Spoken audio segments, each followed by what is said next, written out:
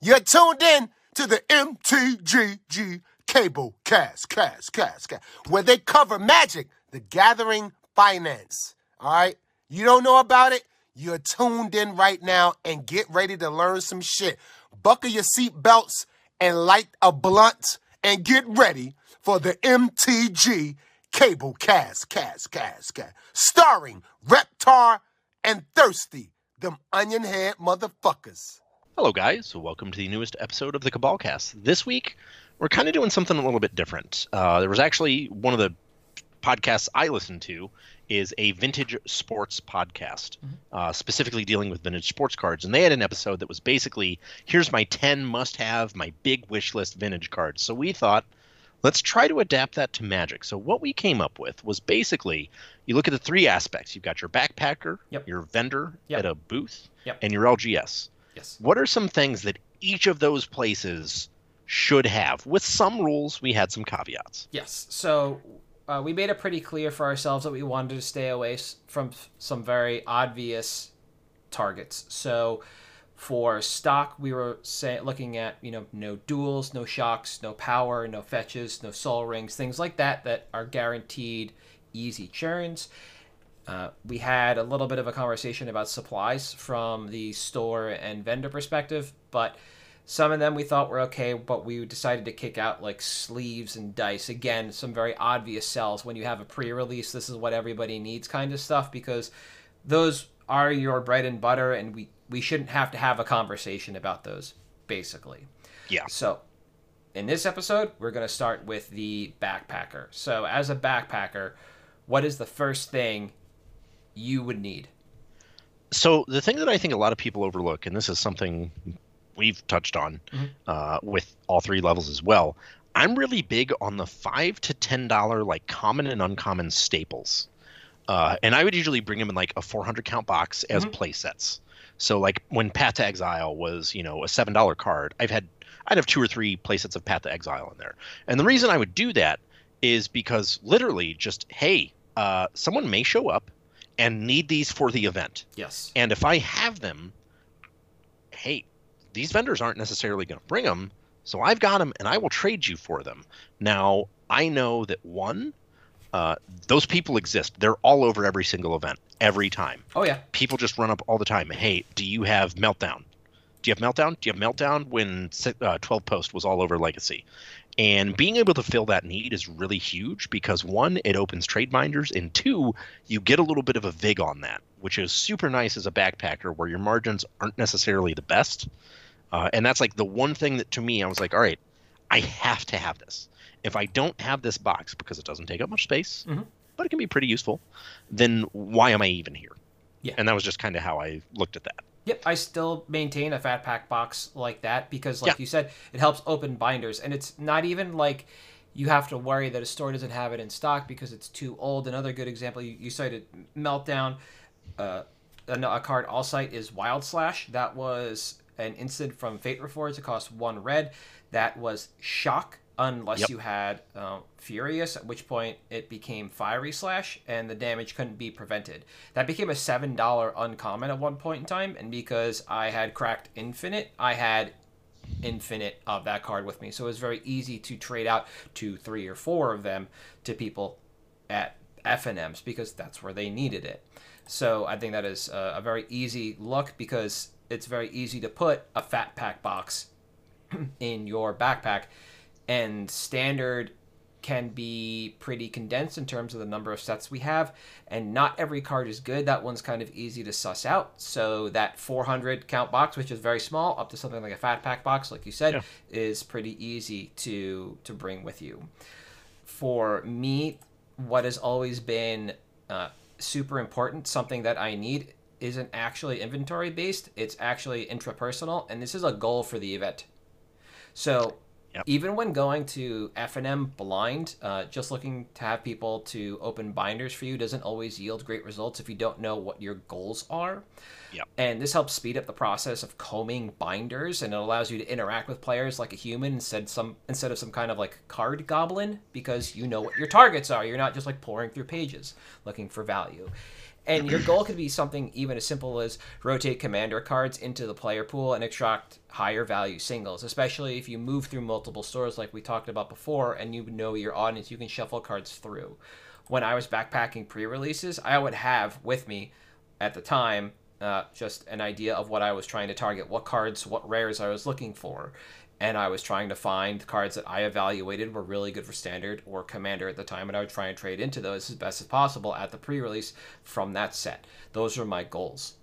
And it made it very easy for me to do, and if I didn't find cards that I was looking for, I was still in a binder, and I could trade for something else thereafter in between rounds, or just chit-chat with somebody and just try and, pick something up. And for me, that was, and still is, super important. If I don't have a goal, I'm just kind of aimlessly tootling through a binder, and I don't like that.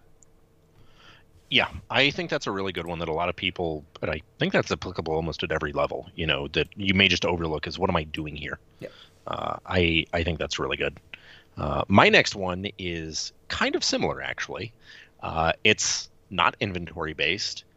It's something to use in an event, which may seem kind of counterproductive because, again, we're all here to trade if we're backpacking. We're trying to acquire cards. What good does playing in an event do? Well, the reason you have stuff that you can play in an event, and this is something that worked for me on multiple occasions and actually got me a pretty good friend after a large floor trade, is I literally would just sit down, and it was me and my partner. We'd basically both backpack together, and he and I would play EDH. And eventually we leveraged that into opening a store. But we would go to the 4-man EDH pots. And inevitably what would happen is a conversation would arise about what we're doing here. And we'd say, we're here to trade mostly and hang out. Oh, really? Well, what are your trades? So it's something that kind of gets you into a conversation with people to provide a kind of experience during the game. Yeah. That may not be people who are on the trade floor or who are paying attention to vendors. They may literally just be there to hang out. But you better believe that those Commander players have trade binders with some really good stuff in them.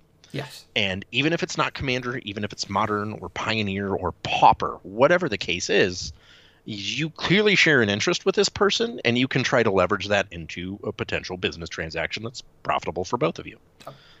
Absolutely. My main LGS here, the one I do pre-releases for, they mainly have Commander FNMs, and even before that, when there were standard FNMs, people would play Commander ahead of time, and people would play the game with somebody else's binder, like on their mat or in their lap as they were looking for trades. Because my turn? Exactly. Yeah. You're playing mono green. You have Beast Within as your only instant. You can continuously pass. You can F6 and go through somebody's binder, right? Yep. It's not that difficult. It's not hard to engage with somebody meaningfully while looking through their binder as you're playing a game. And yeah, it's super easy and super personable. And sometimes coming to people that way, or coming at people, quote unquote, that way, makes it a lot easier to open somebody's binder and step through things when they get a sense of what you're doing. You get a sense of what they're doing and what they're like, and you can kind of come together like that. It's super nice. Something else for me to dovetail off of my first topic. So again, something interpersonal. So first point, know what you're doing before the event. Second point is know what you're doing after the event with the stock that you're picking up.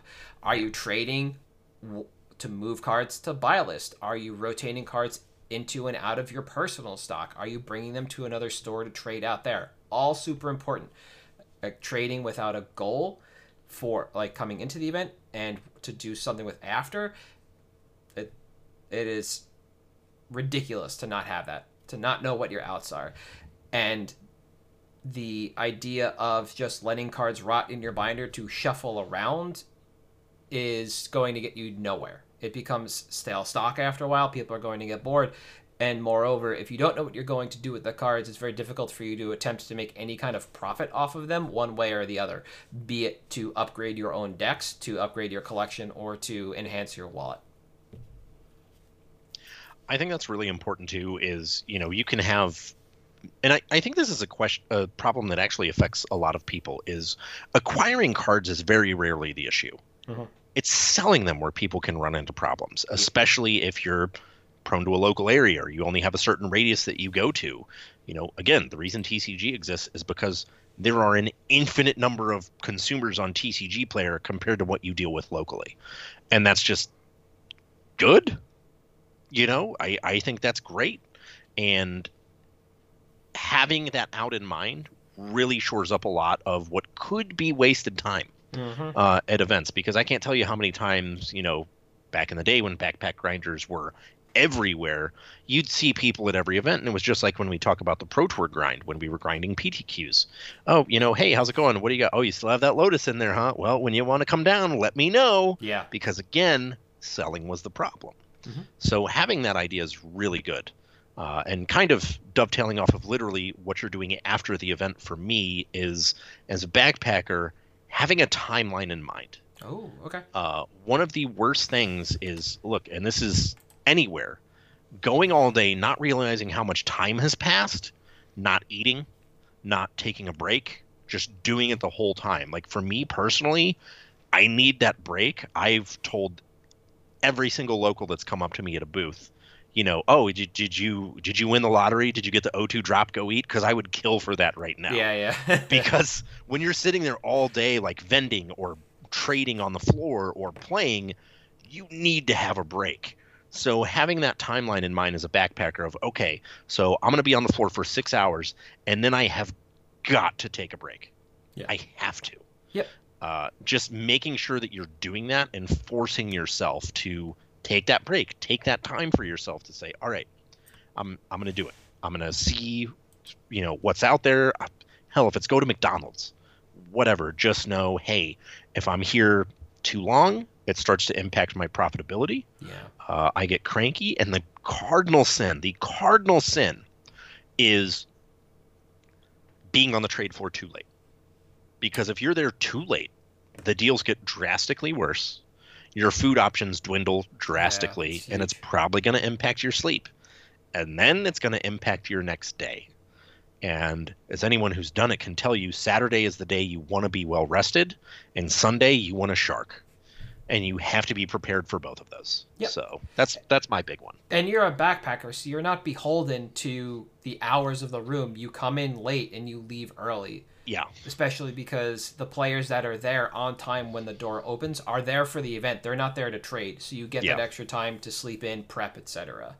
And you get to leave early because the players that are still there are playing in the event. Very few players are looking to trade at that point in time. But to actually stick with this and the idea of organizing yourself mentally, the next point I have is actually organizing yourself physically. And I don't know why it became popular to just have a binder that looked like you threw cards in it randomly, there with no sorting, and just putting a hit every couple of slots or every couple of pages. But that is no longer acceptable. A clearly laid out and divided binder space to better help you and your trade partners, tantamount. And this continues to alleviate that issue of the card goblin personality and allows you to engage with your clientele, your trade partners a little bit better. You'll have an actual understanding of what's in your binder, where things are located, so it's less of a miserable experience for you and them. So if you're trading with somebody and they're like, hey, I'm only looking for X, Y, or Z, this format, these cards, you can just pop out the correct binder, pop open to the correct section, the correct page, whatever. It is just a better experience overall. And if you have no idea where something is, it's just like walking into a store and an employee has no idea where something is. You will turn around and you will walk out, and that is what is going to happen. People aren't going to pour over your binders idly when they can be doing something better, like stepping out of the hall. Yeah, it's and this is something I've said on the podcast. I used to love shows every time I was there. Now I can't wait to get there, but the second I get there, I'm like, man, I can't wait to be home. Oh yeah. Yeah, it's definitely tough. One of the other things, and this is more back to actual physical supply for me, and when you say physically organize your stuff, I'm really big on dollar value binders. So what I like to do when I'm backpacking is I have my 10 to 20 binder, my 20 to 100, and then I have one of the small 4 pockets that's all my high end. Yep. Duels, masterpieces, what have you. I think there is, like you said, there was this weird I'm just going to throw stuff in here. I'm not even going to have all my polluted deltas in the same place. I don't like that. I organize mine not only by dollar amount. I am a savage, so I organize by the way InQuest used to organize, which was alphabetical by color. Mm-hmm. So artifact, black, blue, gold, green, red, white, land at the end. Drives everyone crazy, but that's how I know where it is. I think Ben Blyway still pushes for that, but because he used to write for InQuest, if you didn't know that. Yep. Great magazine. Swan Song was the best. But having that is very helpful because then not only do I know what I showed up with, I can tell exactly where stuff came out. Yeah. And the other thing I do is I have an acquisitions binder. So all of my new stuff in that weekend, because I catalog my inventory, it goes in that binder. Yeah. And it's the usual, 9-pocket Ultimate Guard or whatever I have sitting around. And that's where all the new stuff goes. But having that enables you not only to sit down and say, hey, I'll take a look at what you have. You look through, all right, I know what price range your cards are in. Now I'm going to grab the corresponding binder. Yeah. Put it out on the table. Here you go. If you don't see anything, I have a couple of other binders too that you can look at. And then we can look at, are you trading up? Are you trading down? Are you trading straight across? And go from there. And the reason I like that is, again, it saves time. Yes. Look, if I look at your cards and I know you're dealing in shocks and you say, I don't really want duels, great. I'm not going to bother pulling that out. Here's the binder that's in that price range. Mm-hmm. Let's take a look. Yeah. That I think is critical. And you have to have that in order for it to be a successful show for me. Yep. No, I agree. When I was actually going to a larger event to trade in the pit, I actually had the same thing. I had dollar value binders set out. When I came back and I started working primarily locally, I stepped away from that and I started doing more format style binders because I was playing standard very actively. So I was winning standard packs or opening standard packs very actively. That kind of ballooned out and standard was pretty wide at that point. So it was easy for me to create a standard binder, and we only had modern as a format. Modern Masters 1 had just dropped. So it was modern and commander in another binder. So it was similarly very easy to suss out what somebody was looking for. Yep. And it was very easy for me to engage with them with the correct binder. And that just came from experience locally. Like I said, I had the dollar value stuff. It wasn't difficult, but it wasn't easy for the people that I was trying to trade with. When I made it format based, it became a lot easier to engage with people, understand what they are looking for, especially because my locals weren't necessarily looking for value at the time. They just wanted to build their deck. And to do that, it was easier to target the format rather than the dollar amount. So I think no matter how you do it, that kind of slicing is super duper important as well. Yeah. Right, what do you got for your fourth point? Or was that your fourth point? That was my fourth, actually. Cool. Sorry. Yes. All right, cool. Perfect. So I'll go back to me. So for me, my fourth point is to bring your own personality and flair. And if you notice, a lot of what I'm talking about here is interpersonal, because if you're not congenial, if you are just a card goblin, it's really not going to work out. No. And personality and flair doesn't have to be over the top. It can be something distinctive. So this is more about your interaction with your potential customers than your card selection, but can definitely be applied to both, because you could be the foil person. That could be your personality and flair. You could be like the high-end, like Chase foreign foil person, ideal at the time, like Malian foil, Japanese and foil Russian, when those were both like cornerstones of that high-end market, right? You are effectively running a business. You need to stand out in a good way, and you need to build repeat customers. You need people to be able to find you and identify you, and having that own standout and flair, super important. And you need to show your experience and your interests in conversation to help build that strong foundation with your clientele, and that comes through in the personality and the flair that you display. It's not just something outward, it has to be something inward as well. You have to be willing to engage. I don't know the average age of the people that are listening to the podcast, but if I tell you that we used to refer to a grinder as Top Hat, people who are old enough will remember who Top Hat is.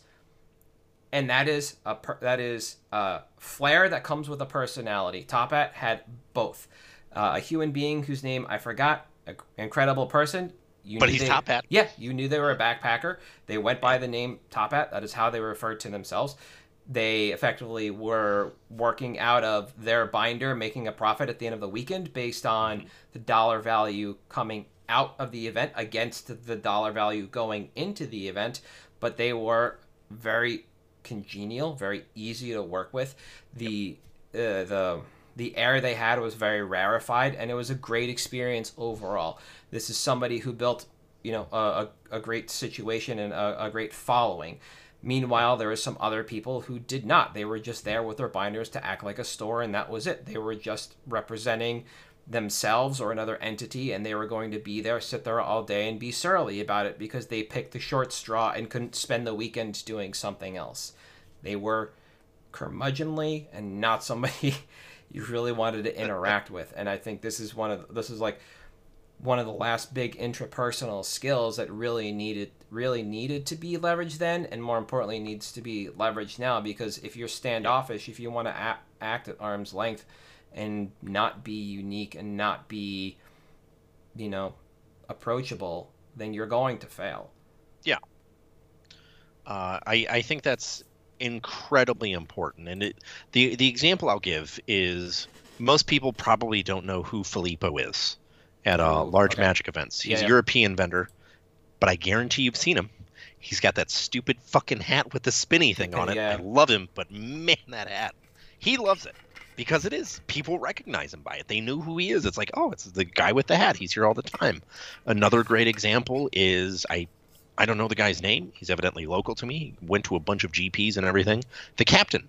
He always had like a cruise ship captain's hat on. It's just how we knew him.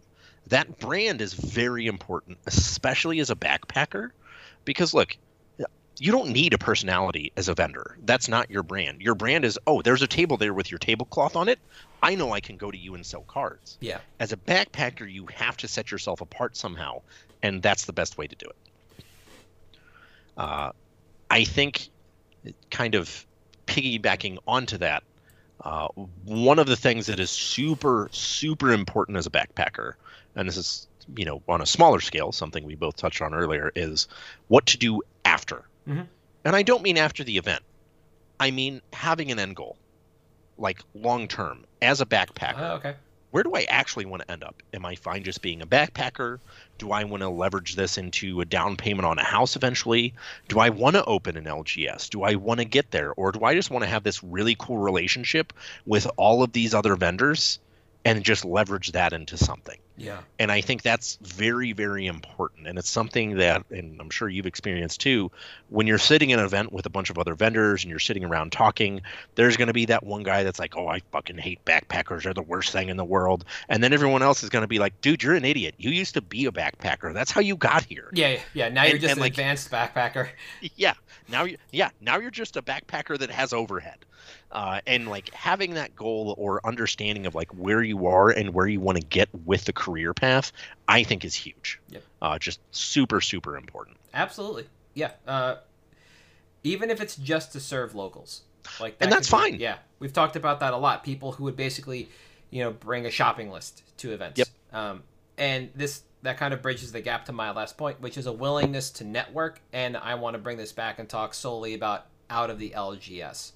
So not every LGS can support its player base with singles for one reason or another. They don't have the time. They don't have the employee to spare. Maybe they don't want to. Maybe they do draft only. This raises an opportunity for you as a backpacker either to directly supply singles or consign in a case. And so networking at the LGS with the LGS can be super lucrative for you as a backpacker. And the other place to network is with the players directly, especially when an LGS doesn't sell singles. When you have the opportunity to network with those players, that does lead to outside opportunities to either buy or sell directly, taking orders, like I just mentioned, and to your point, kind of giving you an end goal for this. Yep. It gives you the opportunity to do a lot when you can network with both the LGS or the player base. Yeah. It's huge. I mean, that's, at the end of the day, this is a large reputation-based industry. And to me, the backpacker is the single most reputation-dependent position in the ecosystem. Because look, if you're a GP vendor and some people have a bad experience, you can get over that. If you're an LGS and people have a bad experience, you can rehabilitate your image. You can get back to it.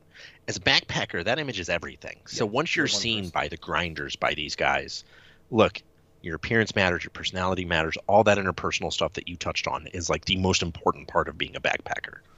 So, yep. All right, ready to move on to vendors? Yes, let's do vendors. Okay, so vendors at an event perspective. I'll take this first. I'll serve. So, for me, the number one most important thing you need at your booth as a vendor is electricity. Yeah. If this is an add-on to your booth, the moment you take it, it is a life-changing experience, and you will never not option electricity. Yeah. So this does everything from power laptops across the booth for buys, sales, referencing, etc. It also allows your buyers to use lights to better tell condition or how do I want to phrase this? Legitimacy of cards. Yeah, that's a really good one. Yeah. And there's some other odds and ends if you want to bring your own small printer, etc. You can do things like that. Once you have electricity, the world is kind of your oyster for this. You see 95 with their TV displays for their buy list. Bam. And they were one of the first people to do that, and it quickly became like, oh, they're legitimate. Now everybody does it. Yes, exactly. That was something to catch up to. And then, like I said, there are a lot of subtle points to this. Some of the biggest ones being the laptops and lights. So for me, that is the most important need as a vendor for a show when optional or when optioned. Yeah, that's a really big one. I am going somewhat similar form. Bottled water. Okay. Bottled water, and I'll bundle a bonus that doesn't count as one of mine, snacks. Yeah. The reason being, sometimes shows are just incredibly busy, and you don't have time to get away. Mm-hmm. And while we all want to be able to say, yeah, we'll let our people take breaks, that can't always happen. And having water is a really good way to keep people happy because you have to stay hydrated, and snacks is really good. Bonus point, one of the best snacks you can have at a booth, I will die on this hill, unless someone is allergic, cashews.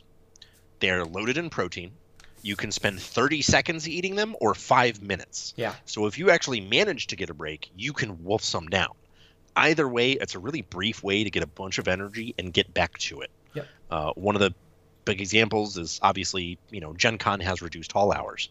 What people don't realize is Indy is one of the best cities for events, period. So when they used to have Grand Prix, or now when they have Star Cities there, Star City in particular is very specific about, look, you need to be there when we open, and you should probably be there when we close, or close to it. So you may be there all day, and you may be so busy you don't get a break. And at that point, all right, well, I got to eat something. Yeah. So having that will save the lives of you and your staff, and probably keep them from biting your head off with hunger by the end of the day. Yep. Big ones. This is not a point of mind, but I will say, if you've seen a booth like Face to Face that has a center island inside the booth with 2 rows of tables and there's standing signs on top of them. Guess what's under them? Well, beyond that, we will put banners at both ends. Yeah. And when you have the opportunity to sneak away, under those tables and inside there are where you keep your water, your snacks, etc. So you might not be able to grab a break, but you can effectively quote unquote step off the floor, grab whatever you need from there. Yep. Yeah, and a break for 30 seconds where you can just be. Yep, exactly. We also keep our supplies in there. So that's like the life pads, the pens, any Sharpies we need, team bags, etc. They're all back there. This way we keep the under tables pretty clean regardless. Yeah. So that works out for us pretty well. For me, the next thing I would say you need is internet at your booth. And that was my next one.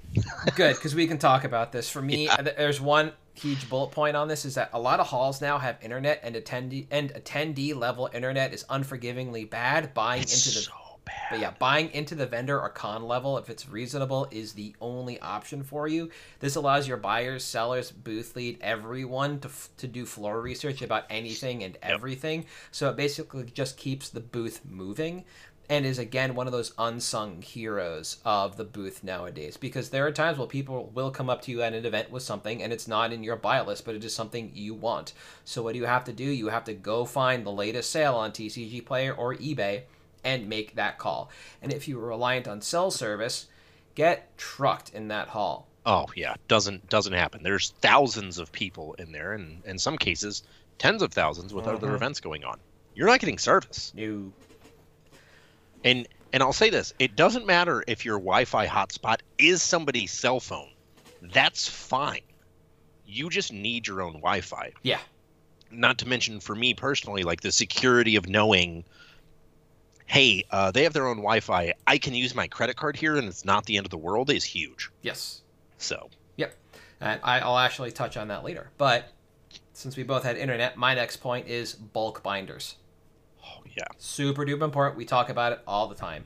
Several empty binders, either brought with you or acquired when you get there, and a one row of played foils or like commander chaff, format chaff that you can't move locally will yield surprising capital. The cards do have to be good. You can't just stack absolute bulk, but played format staples do absolute wonders here. You want to move played paths, played swords, played brainstorms, played bolts. This is where you do it. Consuming aberrations that you can't move on your website for $1, put them in the bulk binder. Like foreign language stuff, like at a huge discount where you still get to make some amount of margin. Incredible in these binders. It's like. And it could just be bulk boxes. If you just want to let people tear through those one rows, it's fine. The binders just make it a little bit easier to price stripe.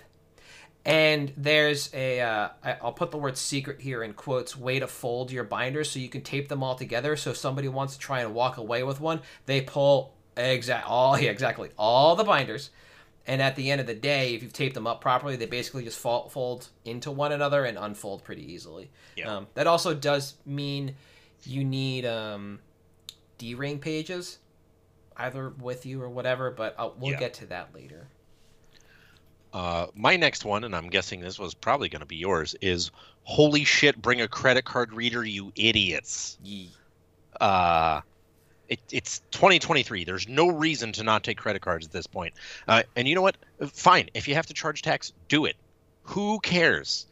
Doesn't matter. You need a credit card reader. Yep. The amount of times that I've been at shows, sports cards, trading card games, general gaming conventions, Comic-Cons, whatever, and I've literally gone up and be like, oh, can you take card? No. Oh, well, I guess I'm just not getting this then because I'm not going to go to the ATM and get cash. Nope. Like, sorry. I need that $4 fee.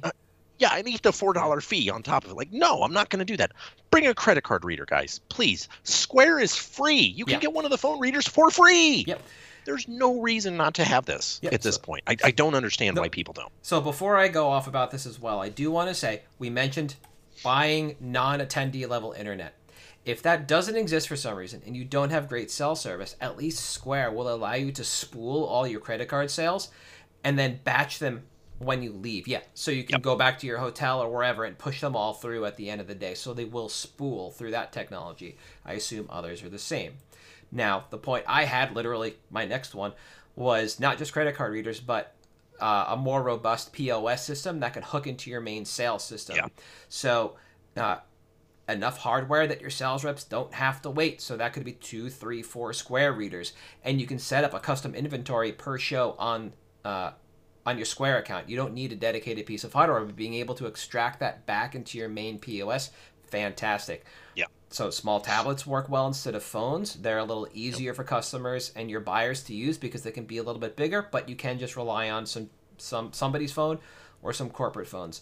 And it allows you to not just take digital transactions, but track them later as well to see, like, okay, we had a sale that crossed business units. It went from Magic into Pokemon because we're not at a Magic Fest, we're at a TCG Con, and they also bought sleeves. So now our sale crossed all 3 of those verticals, right? 2 business units and supplies, right?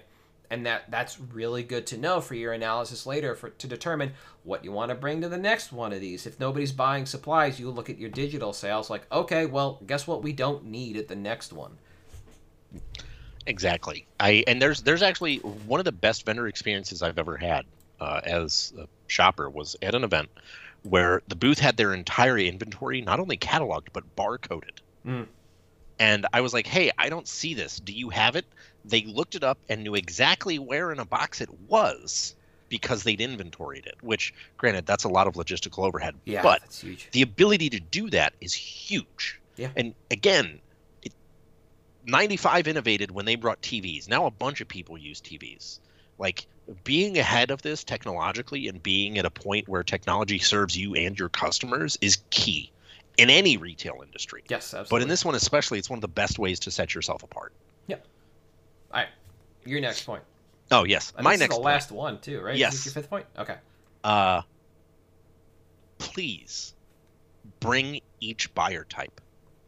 This is something we touched on many, many episodes ago, that there's primarily two buyer types. There's the number guy. The number is the number is the number is the number. Then there's the experiential buyer.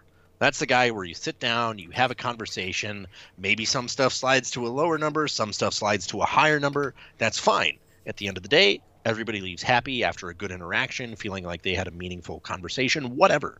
Make sure you have both of those kinds of buyers. And the reason that's important, and this is something that I've noticed, with the numbers buyers, they've become less popular with some vendors, because you need that, because not every shopper wants one experience. Some people want the number shopper. There's times where, at the end of a show, I'll, after a day of grinding an event, I'll just go and be like, all right, here's cards, just tell me numbers. And I just sit there. And that's what I want. But then there's times where, I do want to have a conversation with someone. I want to have like a mini therapy session, I guess, whatever. Just being able to serve that clientele is super important. Not to mention, when those guys may be a little bit slower and they have to fill in on the front of house where it may be busier, having both of those available for your customers is incredibly important. Because again, sometimes when you're shopping, hey, I need these 3 cards. The numbers guy is just going to get them and transaction's over. The experiential guy is going to be like, hey, yeah, no, those are cool. What are you building? And try to start a conversation. Both of those are viable. Both of those are necessary. And having your staff filled out that way means you can please the greatest number of customers in the room. Yep. Everyone's happy when they come there, or potentially happy, whatever. But it's just a better experience customer service-wise. It's a better experience time-wise. And it's how look, we may fudge some numbers here and there, and that's fine, because in the end, it's going to work out, because they'll cover each other for whatever fuck-ups happen. Yep. Because let's be real. Sometimes you may misinterpret that, oh, man, that is the list version of this card, and the original version is $40 more, or whatever the case may be. So it's just really helpful to have that and to be able to provide a multifaceted experience to all of your customers, rather than just going, yeah, man, these guys are real bland. They don't say a lot. Or, man, these guys do not shut up. Having both of those is just very important to me as like a customer and as a vendor. I want to be able to provide that to my customers. Yeah, absolutely. It's something we talk about every now and again, and it remains as important each time. Yeah. The numbers guy is going to basically be your like volume buyer. Yeah, I would say, because they're able to tear through binders faster, because the number is the number is the number. There's not a lot going on in between. They're just going to churn binders. Yeah. And your experiential buyer is definitely going to be better at maybe pulling cards from people that they're not necessarily willing to part with, so they can do some more interesting things for you on both sides of the house. You mentioned the conversation up front with sales. That can often lead to like, oh, if you're building X, have you also looked at these cards, and have that kind of conversation, maybe if they're knowledgeable in that area. And absolutely, they're both incredibly powerful tools in the kit. For me, for sure. The last major thing that I would want to bring with me as a vendor is a way to track both my sales and my buys. And if you've ever had experience in the US with international vendors, specifically from Canada, you'll notice that after almost every transaction, there's a note taken about it. And it used to be mainly for tax reasons, although rarely do we get stopped by customs to discuss that. And it now is mainly to be kind of rudimentary data points used for the events. Yeah. And despite the fact that these are super rudimentary data points, they can definitely help you to determine what the next event is going to be like in that area, and if it's going to be worthwhile for you to attend, and if it's going to be what the overall look and feel of your booth should be from an employee standpoint, also from a stock standpoint. And it's going to be very useful for you to try and basically make the most money you can from that event. Not necessarily at that event, but from that event. When you get the idea, the context, and the insight of what's going on there, that's incredibly useful. And we mentioned not too long ago about the digital sales aspects of things. That's great because you get really decent insight into, like I said, the business units and maybe even like format information of where the cards came from, the supplies, etc. that you're selling. But you don't need even that much. You can do a lot with a little in this, and I think this is incredibly useful, and more people should get used to doing this kind of thing. Because you never know that you're overstaffing your booth until you actually see the number of sales and the number of buys that you make on a weekend. Also, on what days. If you're going to be using independent contractors, it also allows you to bring them in on specific days. Maybe you don't need the 2 extra people on Friday. Maybe you need them on Saturday, so that helps save some overhead. Maybe you need more of your buyers on Saturday, so you have one of your buyers sit front of house, which helps reduce overhead on Friday.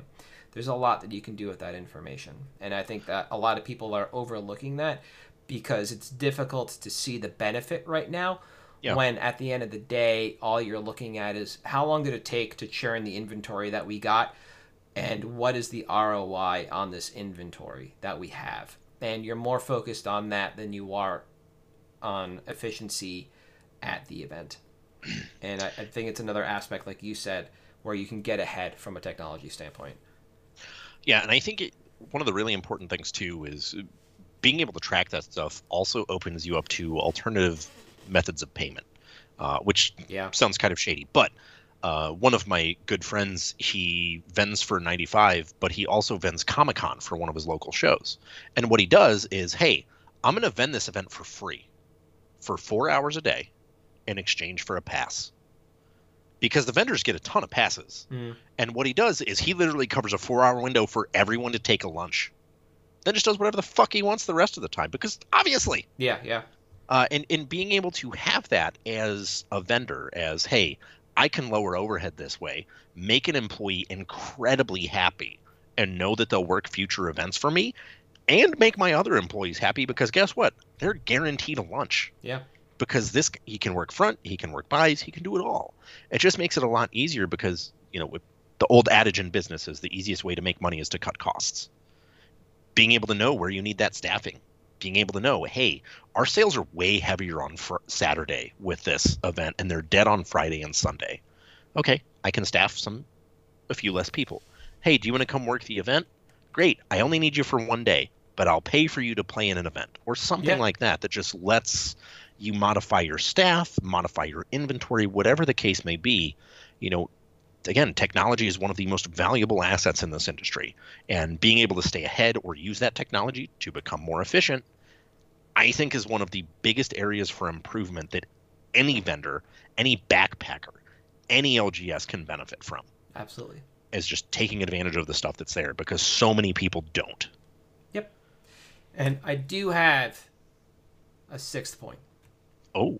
And this is one that some people get, not a lot do. And some of the people that get it only utilize it sparingly. And that is pallet shipping. Oh, God, yes. If you are going anywhere outside of a very small driving radius, you should be pallet shipping as much of your booth and inventory as possible. And the vendors that get it are generally international vendors. The vendors that get it a little bit are intranational vendors that are going to large events that need to send to send a large booth and are flying their staff. And there are unsung benefits to this, from wear and tear on vehicles to easier routes of travel, saving your employees time, and being able to move products around that you wouldn't normally be able to, like sealed. It allows you to buy a lot of sealed at the event. I can't tell you how many boxes of just Dom we were able to buy as face-to-face because we pallet shipped it back compared to everybody else who was driving, and what our supplies looked like for all the events that summer, including Vegas, because again, we pallet shipped them back and forth. We were one of the only vendors at Vegas to have Ultimate Guard's entire line. and we had the reps come and talk to us because of it. They wanted to know how things were selling because we were able to display. I remember all that of the actually. products. Yeah, and like we talked about the difficulties in identifying some of the dice that were available at the time. Maybe they were like glow in the dark or UV reactive or something like that, and it was very hard to tell based on the packaging, and you wouldn't know it unless they were faced. And now they got to see it in the wild at a booth, not just on the shelf as an individual product.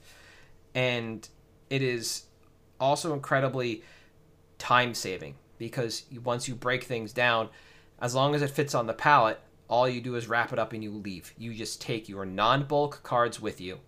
The binders that we talked about earlier, they can go on the pallet. If they make it back, doesn't matter. Yeah. And it also allows you to buy infinite bulk on top of sealed, which sometimes can be useful. It's not always the most useful thing to pick, but at the end of the day, quarters on, like we mentioned, bolts, brainstorms, etc., might be worth the price of bulk. It just opens you up to more opportunity as a vendor to bring a different card selection because now you're removing it from your suitcases and a different look for your booth overall because you are pallet shipping some very large assets. You don't have to worry about what'll fit in the van, how many cars do we need, whatever. Yeah, and I think one of the key points there is, and I cannot overstate this enough, being able to buy bulk. I can't tell you how many people come up to me every show and are like, hey, are you guys buying bulk? No. Yeah. Thing is, the people that are bringing bulk to those shows don't care what you're paying. Yeah, they just want to get rid of it. Yep. And that's such a huge opportunity for so many vendors to take advantage of, but so few are able to because, again, shipping, space, everything else, it's just not viable. I've literally gotten to say, hey, look, that booth is the local store. Take it to them because I don't know anybody else that's going to buy it. Absolutely. And it's a huge opportunity. Yeah.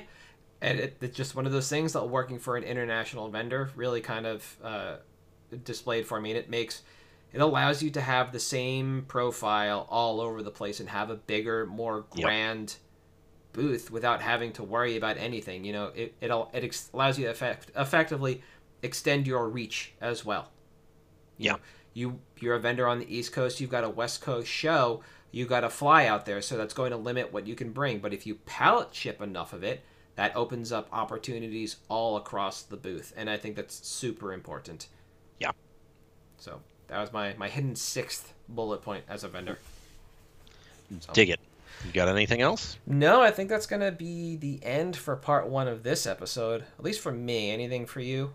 Nope. I got nothing else. Part 2 coming next week, along with picks. Yep. We will be talking about the LGS, what we think you need at the LGS. We've been discussing the opportunity to throw in some trap items as well. What you think you might need to stock that are actually money pits. Don't do it. They're bad. Yep. Yeah. So that'll be next week. But until then, we are at MTG Cabalcast on Twitter, Facebook, Patreon, and YouTube. If you want to reach us on Twitter, you are... at Thirsty Sizzler. I am at Halt I Am Reptar, and we'll see you next week.